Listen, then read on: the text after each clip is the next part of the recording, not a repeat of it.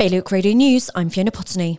Jersey appears to be on track to get its first female Chief Minister. Deputy Christina Moore is in pole position after receiving the backing of almost 2/3 of states members. Her sole contender is Reform Jersey leader Sam Mezek, whose backers are his 9 party colleagues.